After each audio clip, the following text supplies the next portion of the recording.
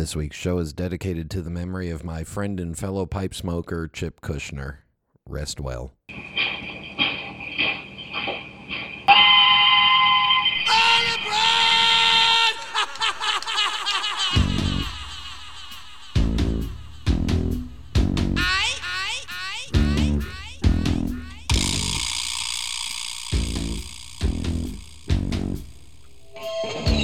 Coming to you via the internet and your friends at PipesMagazine.com, it's the Pipes Magazine radio show.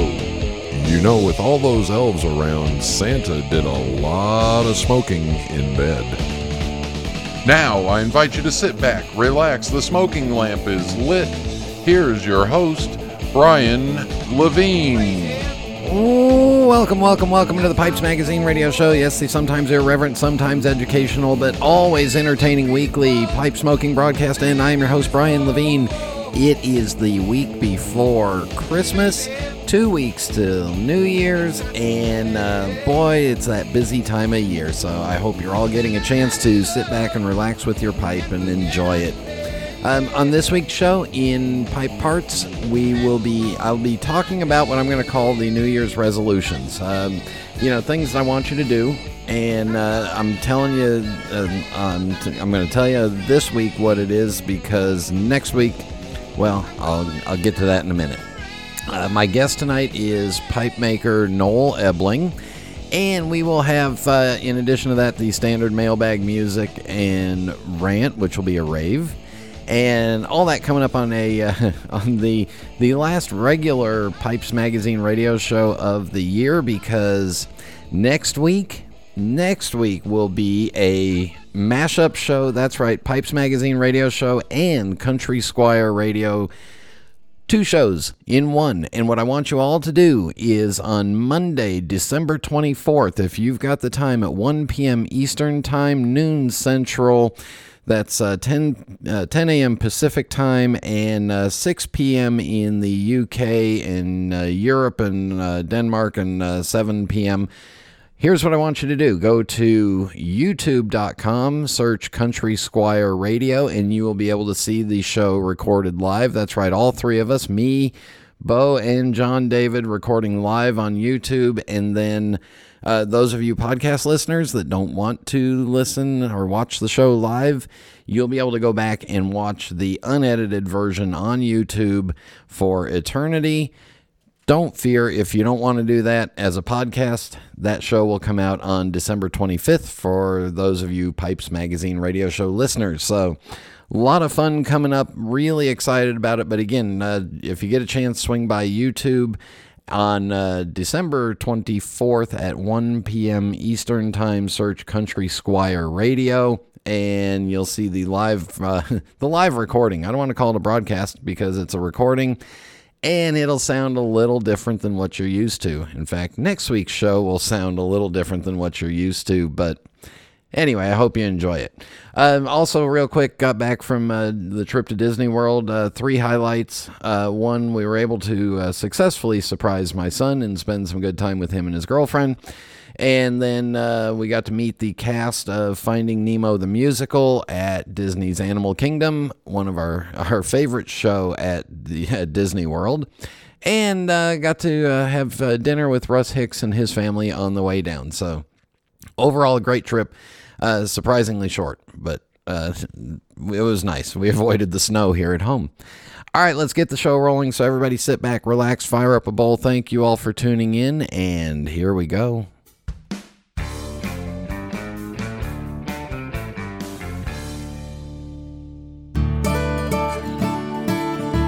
This is Phil Morgan, General Manager of Missouri Meerschaum Corncob Pipes in Washington, Missouri. Our mission since 1869 has been to produce great smoking pipes that anyone can afford. We guarantee our pipes won't be your most expensive, but they just might be the ones you smoke the most. At Missouri Meerschaum Company, we don't just sell our corncob pipes, we grow them, make them, and smoke them. Missouri Meerschaum, Washington, Missouri, since 1869.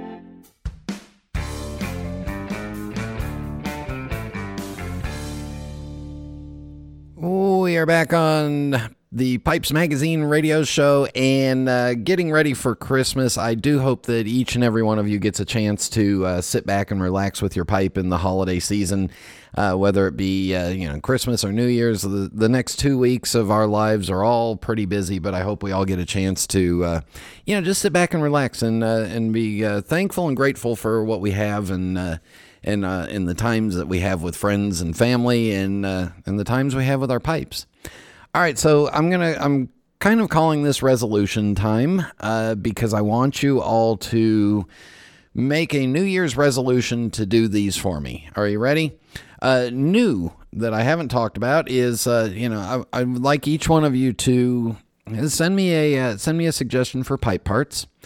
Also, we've got a couple of good comments coming up for Jeff Graysick for the Ask the Pipe Maker segment that will start in January. But I'd like each one of you you've listened to the show enough. Think about what you would like to ask a pipe maker that maybe hasn't been asked, or something that has been asked but you want to hear Jeff's input on it, because he's only been making pipes now for 12, 15 years. Also, things that I've reminded you of in the past, well, it's December. That means that it's renewal time for the NASPC pipe collector. I know that there are way more of you that listen to the show than subscribe to the NASPC pipe collector. You can get a digital download version. I think it's $10, $15, and you get emailed to you 6 times a year. You can get the print version for 20-something. All wonderful writing from people that read the pipe collector. They're not, some of them are professional authors. Others are just really good writers that are all into pipes and pipe tobacco. So wonderful reading that I want you to subscribe to and support that. Pipes and Tobaccos magazine. If you don't have a subscription, I think 1 year is 4 issues for $28 mailed to you in the U.S. Check that out. There's also an electronic version of that, I believe. So, again, great writings in both magazines, and really not that expensive if you think of it. If you're looking for a last-minute gift for a stocking stuffer, or a small gift for a pipe smoker, either one of those, the Pipe Collector from naspc.org or Pipes and Tobaccos magazine, great gifts. I also want those of you in North America. It's relatively easy for the North Americans to get to a pipe show this upcoming year if you haven't been to one. You will hear a trend through the 6+ years of the Pipes Magazine radio show where some of the greatest memories that our guests have is at pipe shows, and you'll hear one coming up from our guests. So it costs a lot of money to travel and hotels and stuff, but the camaraderie, the friendship, the information that you gather is very much worth it. I would also like for those of you to that can't, that have access to another pipe smoker around you, to start a pipe club. It just takes 2 people. And you can commit to meeting once a month in a place where you can sit down and smoke. Our local aromatic pipe farts that meets here in Mooresville, North Carolina, just north of Charlotte. We've got guys that come from 80 to 100 miles away just to hang out for 3-4 hours, and there's no structure to it. It's just hang out, sit around, BS, talk pipes, show pipes, share tobaccos, hang out for 3-4 hours. And we're lucky that we have a place where we can do that and buy drinks at the same time. Doesn't have to be a place where you can buy drinks, but do get together and form a pipe club of some sort. Also, Pipes Magazine radio show related, we will have the JDRF auctions this year, I promise. They'll be coming up in March of 2019, so we'll have that to look forward to. If you have any comments or suggestions of what you would like to hear on the show, ask the pipe maker, guess, whatever it is, email me, brian@pipesmagazine.com. If you don't hear back from me in a couple of days with a confirmation, send it again just so that it doesn't get stuck in the spam filter. Love to hear those. Want to tune the show a little bit more towards what you want to hear. And of course, I'll keep digging in for people with finding more people that can do the story time episodes, because apparently those are very well received. All right. In just a moment, we'll have Noel Ebling. This is Internet Radio. Italians have always been known for their aesthetic passion. It's their birthright, their legacy. And just like Savinelli, it continues to grow and evolve. It is ever-changing. Milan, 1876. Achille Savinelli set out to change the way the world viewed smoking pipes, opening one of the world's first specialist tobacco shops. From one small storefront to a factory that delivered handmade pipes all over the world, the legacy he forged became one filled with success and prestige. Achilles' dream is carried on today by his family, who continues the Savinelli legacy. Each year, Savinelli debuts a series of new, forward-thinking designs comprised of quality-crafted pipes shaped from some of the best briar in the world. Behind every beautiful object, there's a story. Start your own chapter. Visit your local tobacconist or premium online dealer today. We are back on the Pipes Magazine radio show, and joining us is a pipe maker who I think I've seen your work now. I know once for sure, maybe twice. But artist and creator, crafter, band father. So automatically you get street creds with me on that, because we'll talk about that. Noel Ebling, welcome to the Pipes Magazine radio show. Thanks for having me today, Brian. All right, let's get to know you. Where'd you grow up, and when did pipe smoking become part of your life? Oh boy, well, I've grown up in Northwest Ohio my entire life. I like to refer to it as the armpit of the Midwest. There's not a whole lot here. It's cornfields and bean fields. It's very flat in Northwest Ohio. So. Grew up here all my life. We've bounced around a little bit within about an hour or so, but kind of came back to my roots. Live about 15 minutes away from the house I grew up in. So built our house out here about 10 years ago and enjoy living in the country. It's nice. We're close enough to home, but still out in the country, so it's enjoyable. But as far as the pipe making and so forth goes, I can remember the earliest memory that I have was in high school. I was probably 17.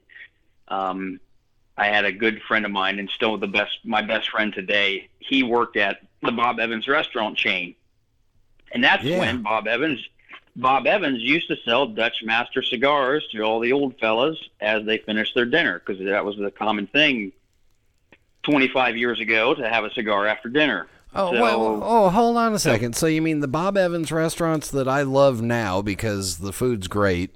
They also sold cigars in the little at the little. Did they bring it to your table? Nope, they did not. What they did was they had a box of cigars. So when you checked out and paid your bill, when you were leaving Bob Evans, you could buy a cigar for 35 cents, and it was typically the Dutch Master Panatella cigar. That was the cigars they sold. And everyone, at least around us. So, yeah, that's so cool. Anyway, sorry. Yeah.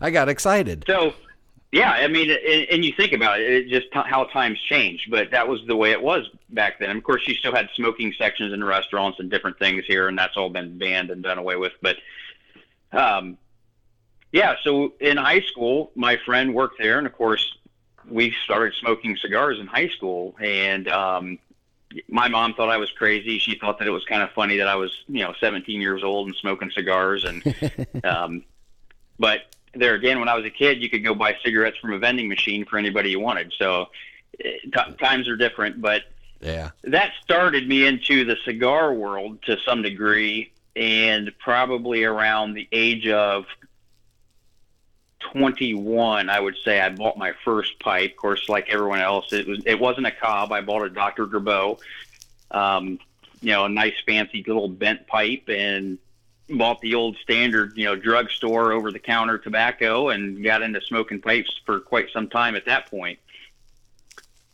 So, it's been 25 plus years ago. Now, did you burn your face off the first couple of times and figure out how to pack it yourself, or did you have somebody help you? No, I had no one to help me. I mean, my older brother actually bought a pipe as well because everybody thought that was kind of cool.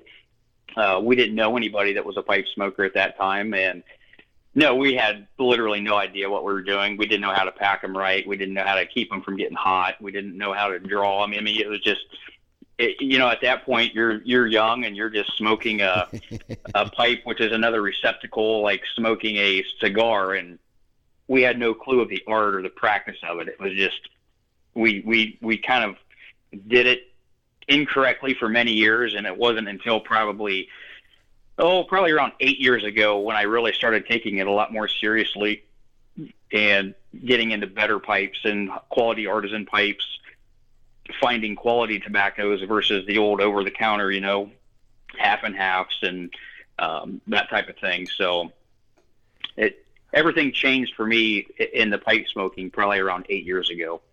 What do you think made you want to go looking for something different? Because I mean, at that point, you'd been smoking what you knew, and then you just got the urge to see if there was something better. Yeah, I mean, I always enjoyed it. It was never,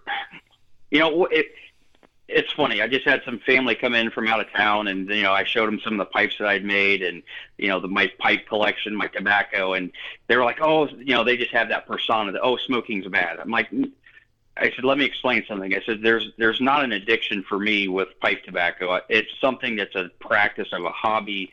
I enjoy sitting and relaxing. My wife didn't care for it at first, a few years back, and now she's along with me, and she wants to sit beside the campfire on almost a daily basis and sit down and enjoy a pipe with a glass of wine or whatnot." So it's, for me, I stepped away from it for quite a few years, smoked an occasional cigar or two.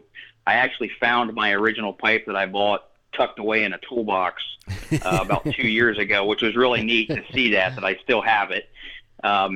But yeah, at this point now, my collection of pipes has grown to more than it should be, let's say. more than some people think it should be, but yet not quite enough, right?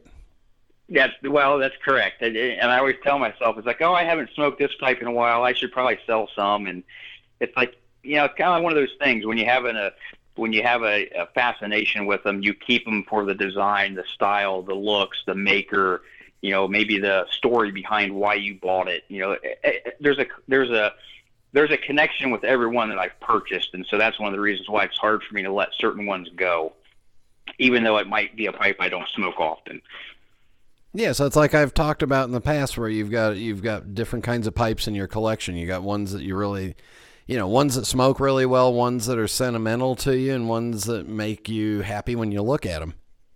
Right, exactly. I mean, in going back a little bit to your collection, I mean, and some guys are very fanatical about which pipes are only used for certain types of tobacco.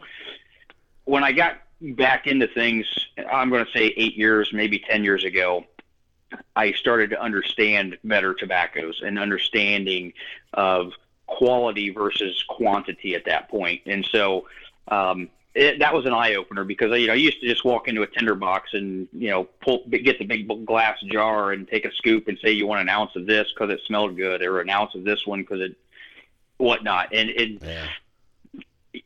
didn't take long to realize that it doesn't matter how good they smell, they never tasted right. They never tasted good. And so that was kind of a turning point for me when I started getting into quality tobaccos, which obviously McClellan's was one of the first ones I really fell in love with back in the day. So that was a game changer. So what have you been doing for a living? What did you want to be when you grew up, and what happened? Well, I would like to be the host of Pipe Magazine radio show is really what I was shooting for, but that was quickly shot down. Yeah, aim higher than that. I mean, hell, anybody can get that job. I've got to be honest. I mean, I considered myself. People ask me. I'm a carpenter. I've had my own business that I've owned now for the last 8 years.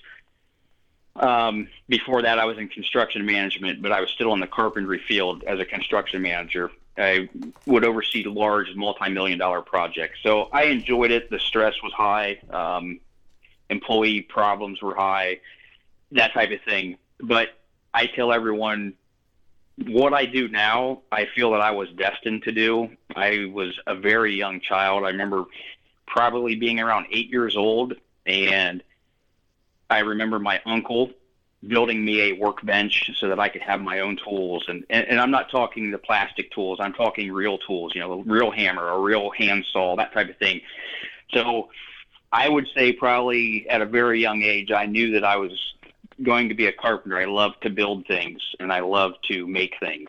And that's just been my life. I love making things, and it doesn't really matter what it is. I mean, I got into making and welding and, working on custom making motorcycle at one point, and I would just go knee deep into something because I enjoy the artistry of it. So you're one of those guys that if you dropped in the middle of the desert, you could just be left there with a screwdriver, some timber, and build a shopping mall. Well, that's a good chance that I did watch a lot of MacGyver when I was a child. All right, so when did the idea for you to make pipes come around? I got the idea to start making pipes. I think a lot of guys, when they start getting into the hobby and they get very deep into it and they enjoy it and they love it, if they have any type of craftsman abilities, that was on my mind. So I would say probably around 6 to 7 years ago, Facebook started having more groups that were geared towards these things, and I started really expanding my world because, like I said, I didn't have anybody around me that I felt was a mentor or someone that could teach me the art of pipe smoking or the art of even pipe making. So that opened up a different realm for me when I started seeing these things. And the more I studied it and learned and watched, I got into refurbishing, estate pipes. I enjoyed doing that. And that kind of started the ball rolling for me to say, okay, I'm going to start buying some equipment and some machines. And so I enjoyed refurbishing estate pipes, and I'd buy them and redo them. And I've still got some of the first ones that I bought just for that purpose because I enjoyed, and I remember what that pipe looked like when I got it. But things really started rolling on the pipe making probably about 5 years ago on my first trip to Chicago, and actually being at the Chicago Pipe Show and being around such great pipe makers that were just, and that one is one of the reasons why I will always make the effort to be at the Chicago Pipe Show, because the pipe community in and of itself are so giving of knowledge and time and spending the time to explain certain things. And it's just, I enjoy being in the tent and talking to guys and seeing the show and seeing all the styles out there. So that really sparked the interest to start getting into it. So I literally spent the last few years just getting the right tools that I knew I needed. The bare minimums, the lathes and the sanders and the different things. So, I mean, that to me was a crucial part. I didn't want to start doing it until I knew I had the proper tools. I wasn't just going to start with a Dremel tool and try to make it work. I having my own construction business, I know that the quality tools make the job easier. And so I knew I would be frustrated if I didn't have the right tools for the job. So being a professional at making stuff, you knew you needed the professional stuff to make the stuff before you could start to make the stuff. Make the stuff. Correct. Yeah. That's exactly right. It was just, it literally was a process, and trying to find the right lathe and trying to find, the proper setup and getting the right tooling. And I'm not there. Obviously, you talk to anyone, they'll probably tell you that there's always more tools they want to buy and more things they want to get. But I've got a good start, enough to feel like I can turn out a decent pipe with what I have to work with. That's a perfect place for us to take our break, and we'll be back with Noel in just a minute.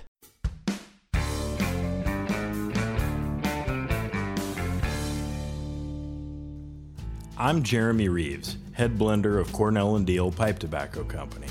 Since 1990, Cornell & Deal has been producing high-quality pipe tobacco, expertly blended by hand using time-honored methods, unique recipes, and no small amount of innovation. One example of such innovation is our bestseller, Autumn Evening. We start with whole leaf red Virginia and strip the stems by hand. The tobacco is then cut into ribbons and cooked for 2 days according to our unique recipe to create our special Red Virginia Cavendish. Then we infuse the tobacco while it's still hot with our secret flavoring to achieve the sublime sweetness, deep flavor, and delightful aroma that makes autumn evenings so well loved by our loyal customers and everyone around them as they enjoy this very special blend. Cornell & Deal Pipe Tobacco Company. It's a labor of love. Contact your local or online retailer for information.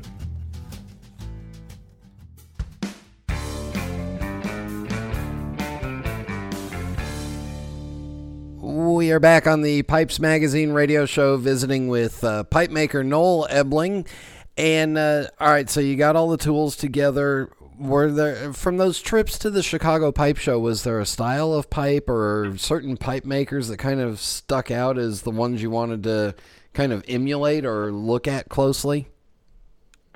Yeah, there was quite a few pipe makers that I found very intriguing at the Chicago Pipe Show. And honestly, there's a lot of American pipe makers, and I love their work.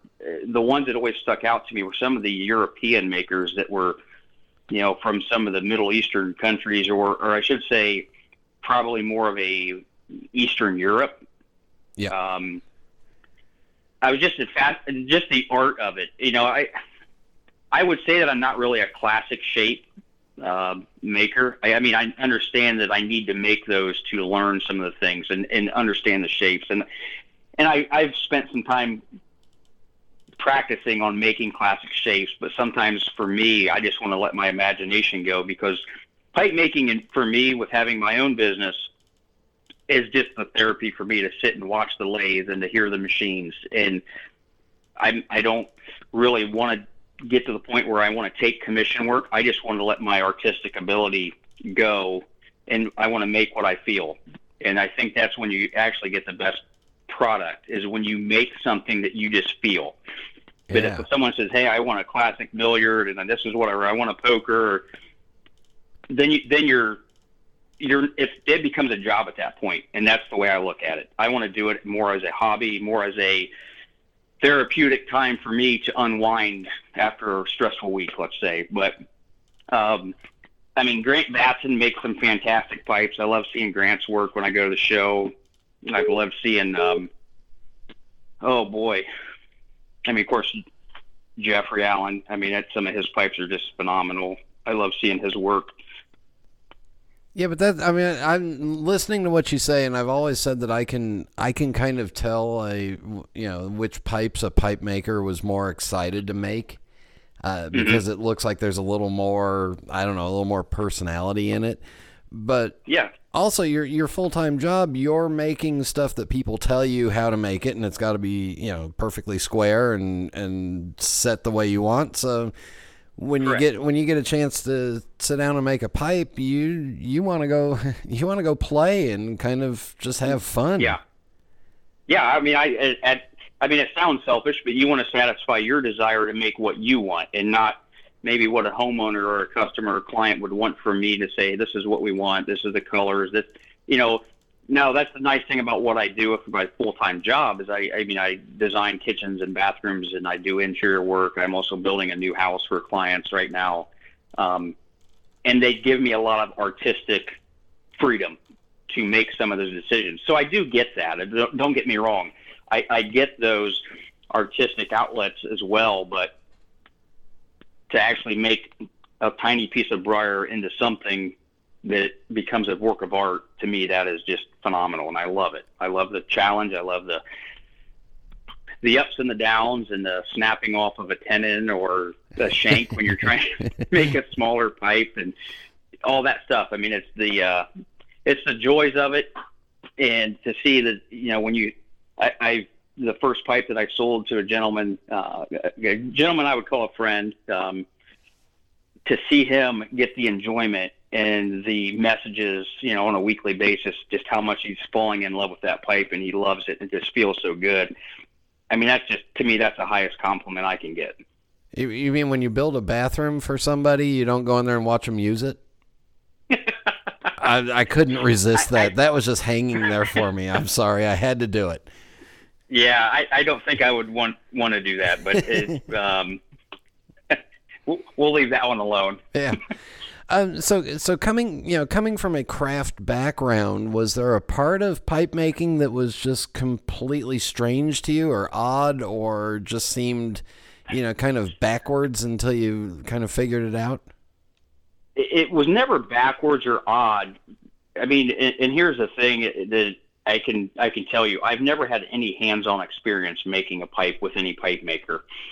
I as a craftsman and as a carpenter, I knew what questions to ask. I knew what questions to ask certain makers, especially when I was in Chicago and talking with guys about how the airway and the different things and the design and the engineering that goes into it. I mean, I was one of those kids that would, get a remote control car at Christmas time, and when I was 7 or 8 years old, and I'd want to tear it apart to see how it worked. and so I've always had that in my mind, is that I want to know how it works. And so going into it with that aspect helped me understand, and it was just a matter of learning the techniques now. And that's really what I'm focusing on, is just understanding the techniques to actually be able to do it and to make a pipe efficiently and not have, 200 hours in to make a pipe because I don't have the right tooling or the right process or something's not right. So for me right now, that's where I'm trying to focus on the efficiency of, okay, can I make a pipe in a week's time between, maybe 10 or 16 hours versus taking longer and more time because I don't have the right tooling or the right understanding on how it works. So, yeah. Yeah, I mean, I guess it's a balance when you start, and it's got to be a balance when you end. But talk about your shaping, because before we started, when we were chatting about having you on the show, you talked about how some of your pipes have kind of like a musical styling to them.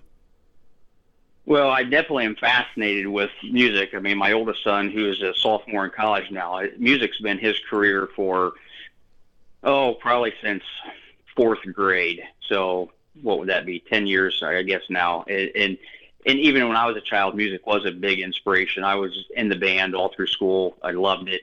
I would be the only child from our high school band that would actually go to the local symphony orchestras with our band teacher. It was kind of weird, but I enjoyed it. I loved going to the symphony. I loved music. And I think my son gathered some of that from me and from my genes because of the fascination that I had with classical music, which is one reason why I love Don Carlos pipes, the G notes. I've got a few. Anytime that I see a pipe that's musically drawn to is the Don Carlos, or I see some of the Savinelli has a few special editions that I've got that are musically inspired. So for me, music's a big part of that, and I love seeing pipes in that nature.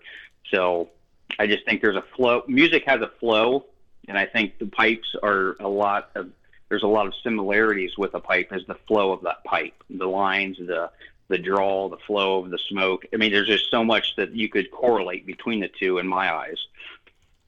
Yeah, I mean, I've seen some of your pipes, and they all have. I can understand it now, where they all, like a piece of music, they all seem to they change and undulate in shape, and right, and you get movement in them. So that would make that'd be a perfectly that makes perfect sense why you don't like doing classic shapes, because there's not a lot of movement in a standard billiard.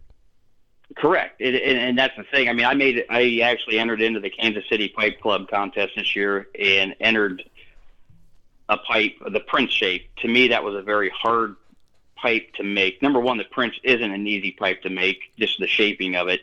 Number two is the dimensions and how it works. I'm not used to making something that small. But to me, at least the one that I made. Now, I got to tell you, there's some other pipe makers. Brandon Brooks is a fantastic pipe maker. I love Brandon to death. His Prince was just phenomenal. And some of those pipes that I see have what I would call that artistic flair to it. Mine was based on a Dunhill shape that was a very boring, non-accent ring, nothing fancy about it. But that was only the second pipe I'd ever really made. So I felt I felt confident enough that I had a decent pipe, but it was very classic to say the least. So there was nothing special about it. Yeah. Are you starting to think of, are you always kind of thinking of ideas and trying to push the limits of what you think you can and can't do? Well, of course I am. I mean, actually, sometimes your biggest failures turn into your largest triumphs. And I've got a pipe that I started this last week that was going to be a Prince type shape. I wanted to try something a little different. As it failed because of some bad briar in the shank section of it, I thought, you know what? I think now's the time I'm going to push myself to try a bamboo shanked Prince. And one of the reasons is Brandon Brooks does make a fantastic pipe, and I really look up to him and his artistic abilities and what he turns out. I think he makes a fantastic pipe. And honestly, of all the pipe makers I have talked to, I feel like our friendship has grown. Every year I love seeing him in Chicago. We text and talk once in a while. And he has actually offered to let me come down and work with him in his shop and just kind of study and see how he does what he does. And to me, that was a very big honor to know that he saw the ability that I had. He saw that I wasn't just some guy wanting to figure it out or try it. There was something I'm sure he saw, and he was offering that up to me, which, like I said, I take that in very high regard. So is he kind of the guy that, or one of the guys that you go to when you might have a little problem that you can't get over the hump with on a pipe? Well, the thing is, he's a full-time teacher as well as, with me on my full-time job.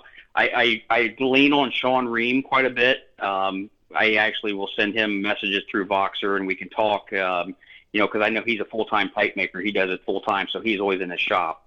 So I do ask Sean a lot of questions, and he's gracious enough to give me information. He's been very kind in explaining certain things to me, possibly on a finishing aspect or maybe what dimensions you should try to stick with, that the bite section of a pipe. And, I've asked him a lot of technical questions that I can ask him on the fly, at times. So Sean's been a big help for me as well. And he turns out a fantastic pipe as well.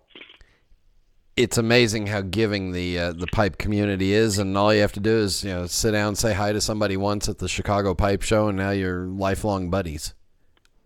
So actually, about 5 years ago, I asked a gentleman and spent some time with him, Russ Cook out of Michigan, and Russ turns out a really nice pipe, and I was fascinated by talking with him. And it's probably 2:00 in the tent, and we're discussing the engineering and styling of pipes and so forth. And I asked Russ, he had a couple blemished pipes there that he was kind of just showing as a display that he started and had some defects to it or whatnot. And they were kind of roughly shaped, but I asked Russ, I said, I would like to buy those from you if you don't mind. I would just like to try my hand at finishing them. He had the hard parts done, the draft holes drilled and the bowl was drilled, but the shaping was kind of rough and the stem was nowhere near complete. So Russ really helped me, and I spent about a good hour on the phone with him one night just talking about some things. And he's one of those guys in the pipe community. If I have a question, I'm going to call him, and he's going to sit and talk to me for as long as I need. So that was a big help. And I look back at some of that, and it just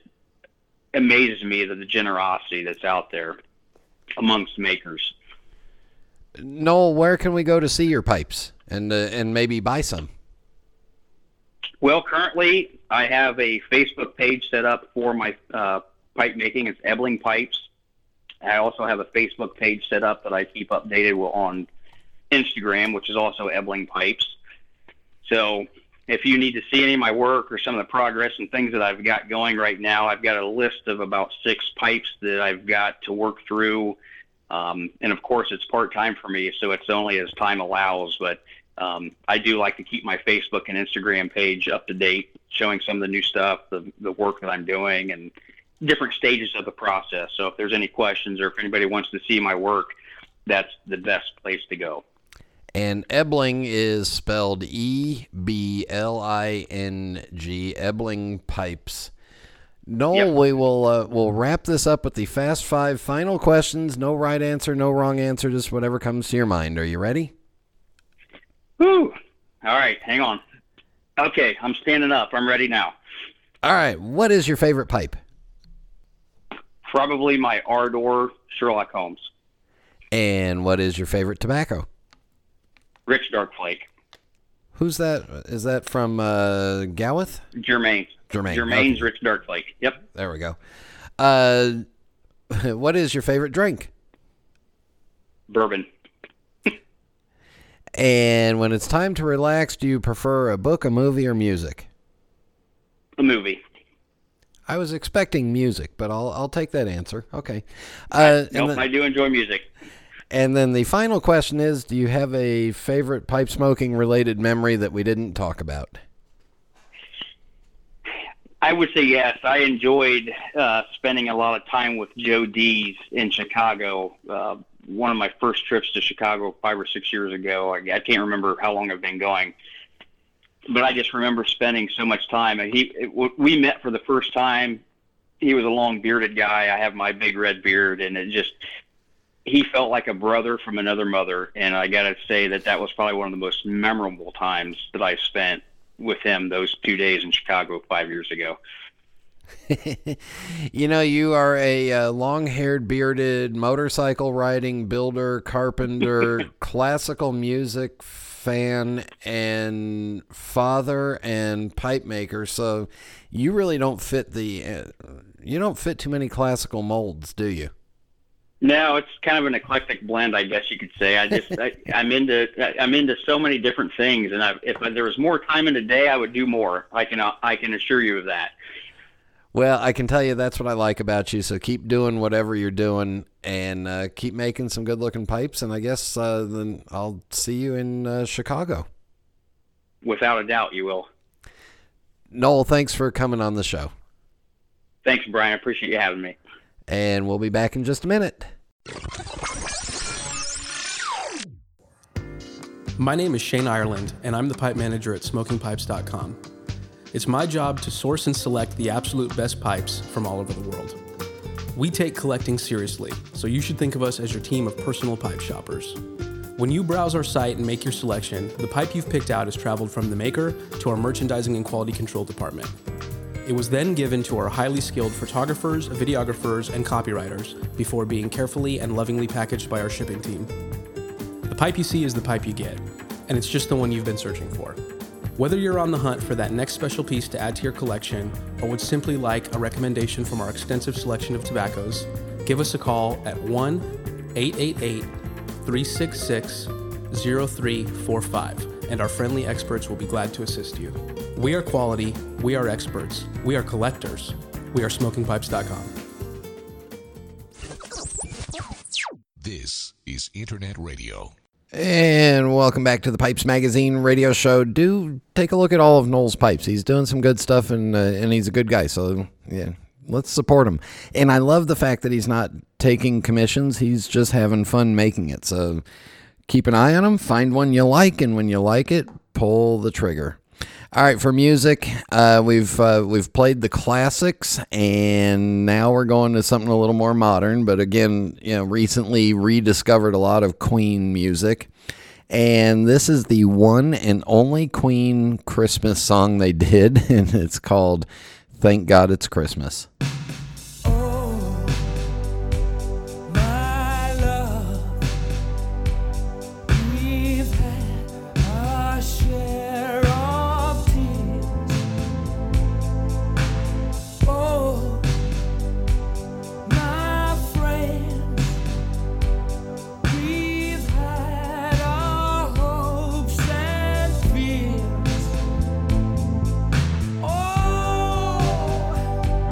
My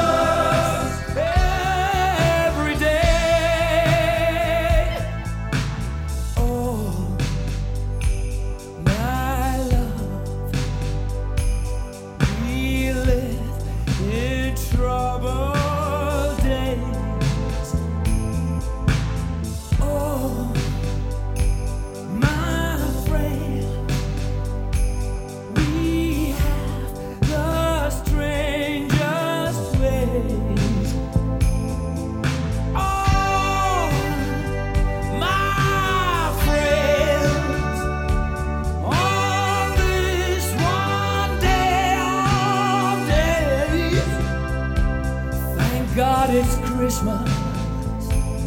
Yes, it's Christmas. Thank God it's Christmas. For one day.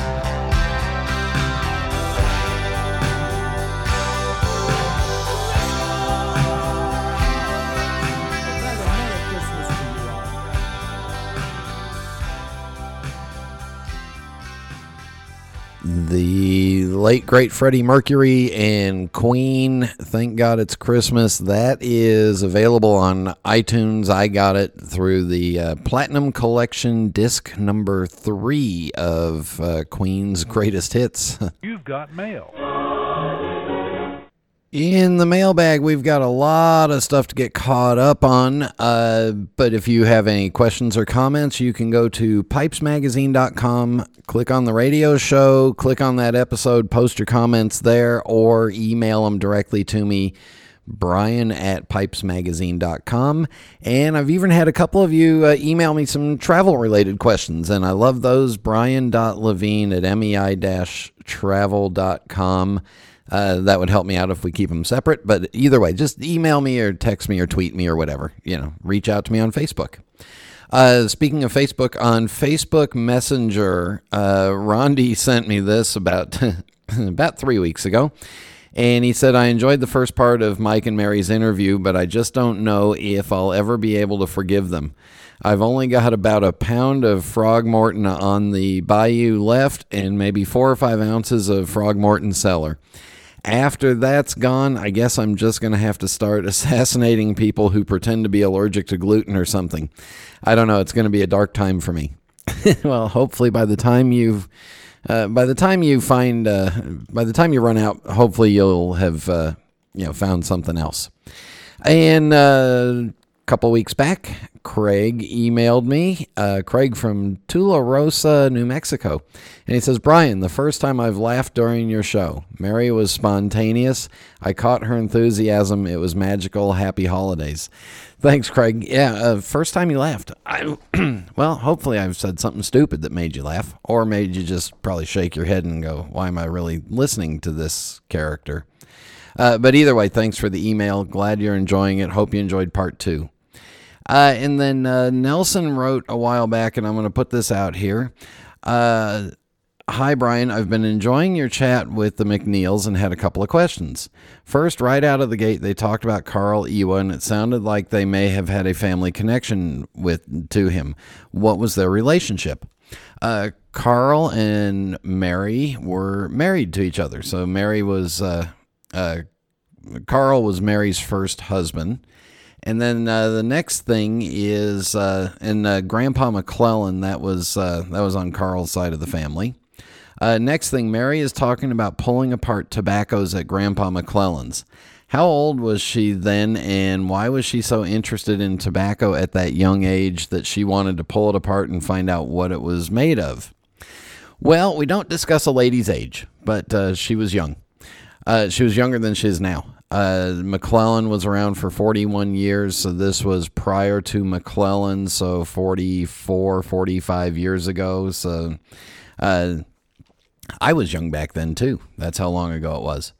The reason they were pulling it apart was Carl was trying to figure out what was in everything and what the parts were, the components were, and starting to begin to understand each component tobacco, because as Mary said, you have to really smoke the components to know what they smoke like independently and then figure out how they're going to react in the blend. So in order to figure out what's in the tobacco, well, you lay it out, usually on a white piece of paper because it makes it much easier to see.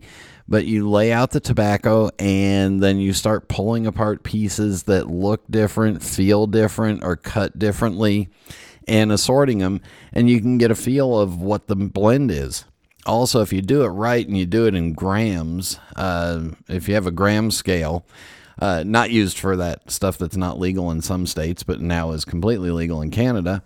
If you have a gram scale and you take a 10-gram allotment of a blend and you start pulling it apart, you can break down the recipe of what it is. Now, you can't tell exactly what's on top of the tobacco or how the tobacco's been treated, but you can come up with what the mixture is. And then Nelson is the one that suggested Burl Ives, and I know I've played Silver and Gold before, so that's why we did the one with Burl Ives that we did. So, Nelson, thanks for that great email, great questions. Hope that clears that up for you. The picture, apparently the picture of myself, Mike, and Mary, that was at the Kansas City Pipe Show.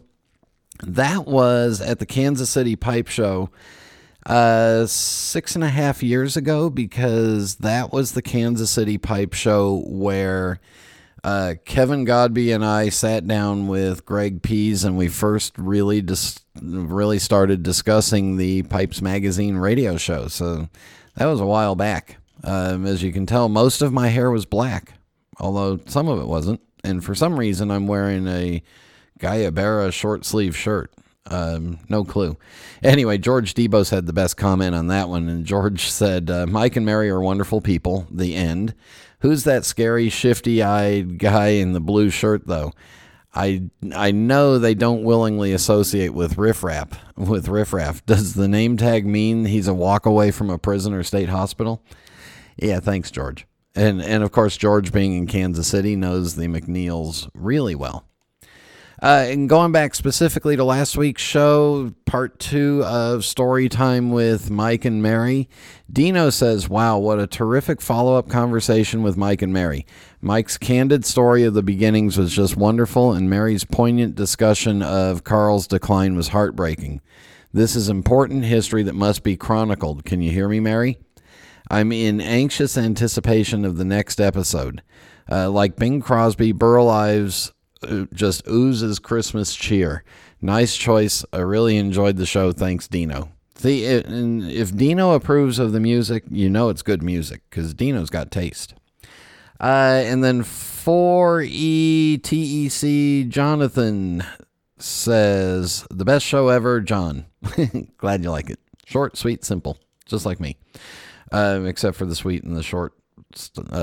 Anyway. And then Casey Ghost says, a really top-notch show. A very thorough review of a Burley tasting, but it still can't take the vile taste of Burley out of my mouth. It is just vile to my poor, meager taste buds. A great interview with Mike and Mary. Again, the show wasn't as smooth as it could have been. Mary kept trying to talk about things in a consistent time frame, whereas Mike wanted to jump ahead to when he was crucial to McClellan.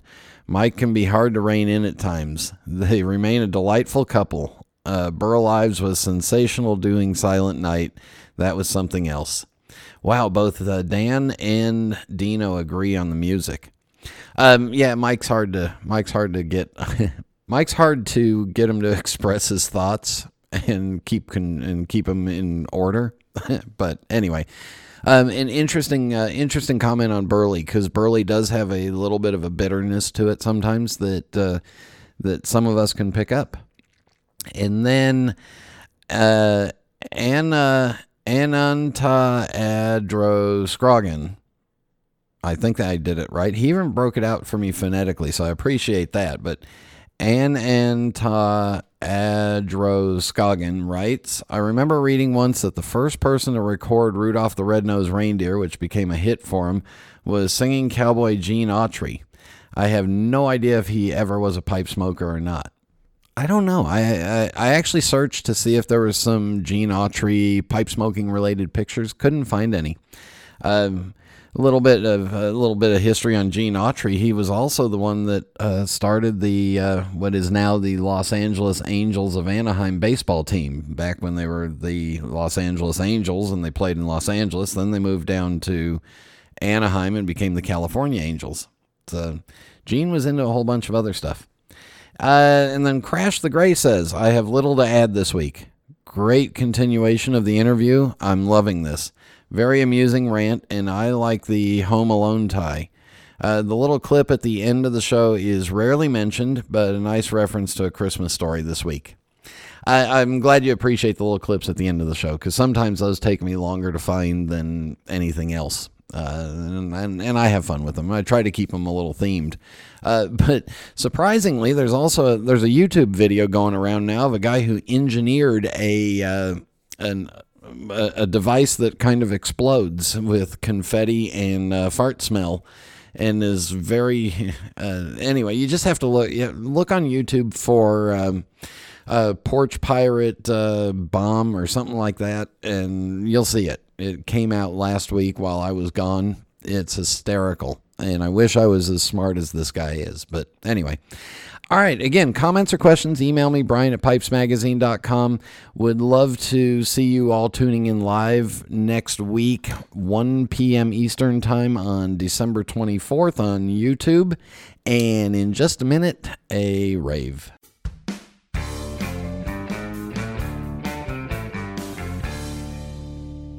There's nothing quite like a good book, or my genuine Missouri Meerschaum corncob pipe, an American legend since 1869.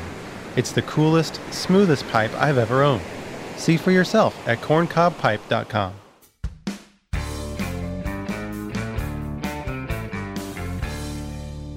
Cowboy. Cowboy.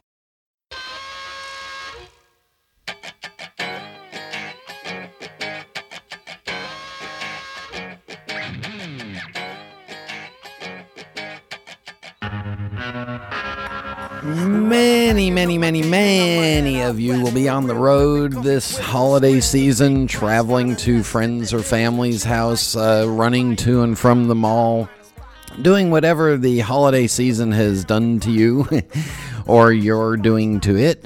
But either way, while you're out on the road, please remember, be kind and be courteous, especially to those truck drivers, delivery drivers that are out there that are making all those things that we want this year for Christmas, all those things that we need for our holiday dinner, all those gifts that we've ordered, and all these gifts that we've sent out to other people.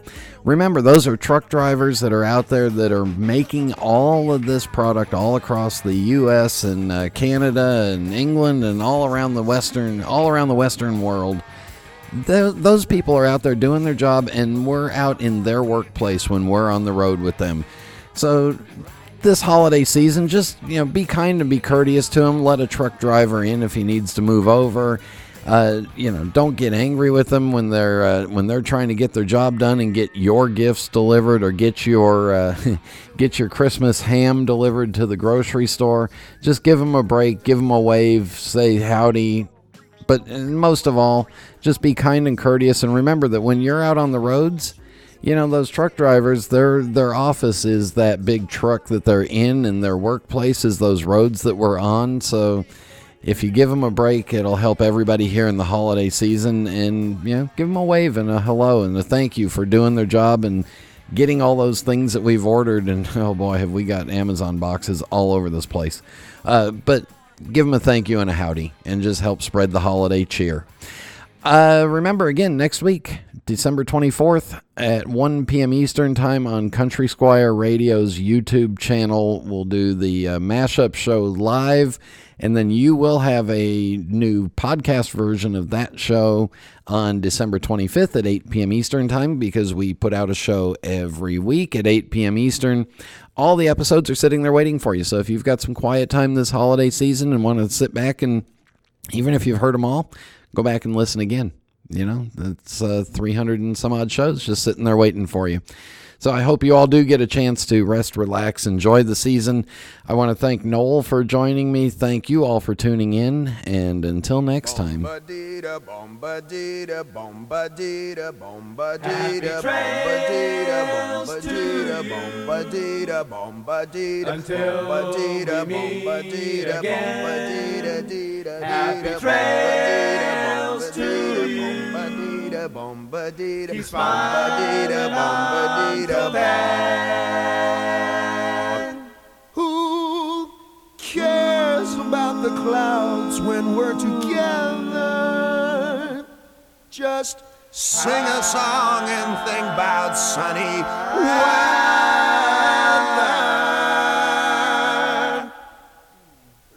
Happy trails to till we meet again.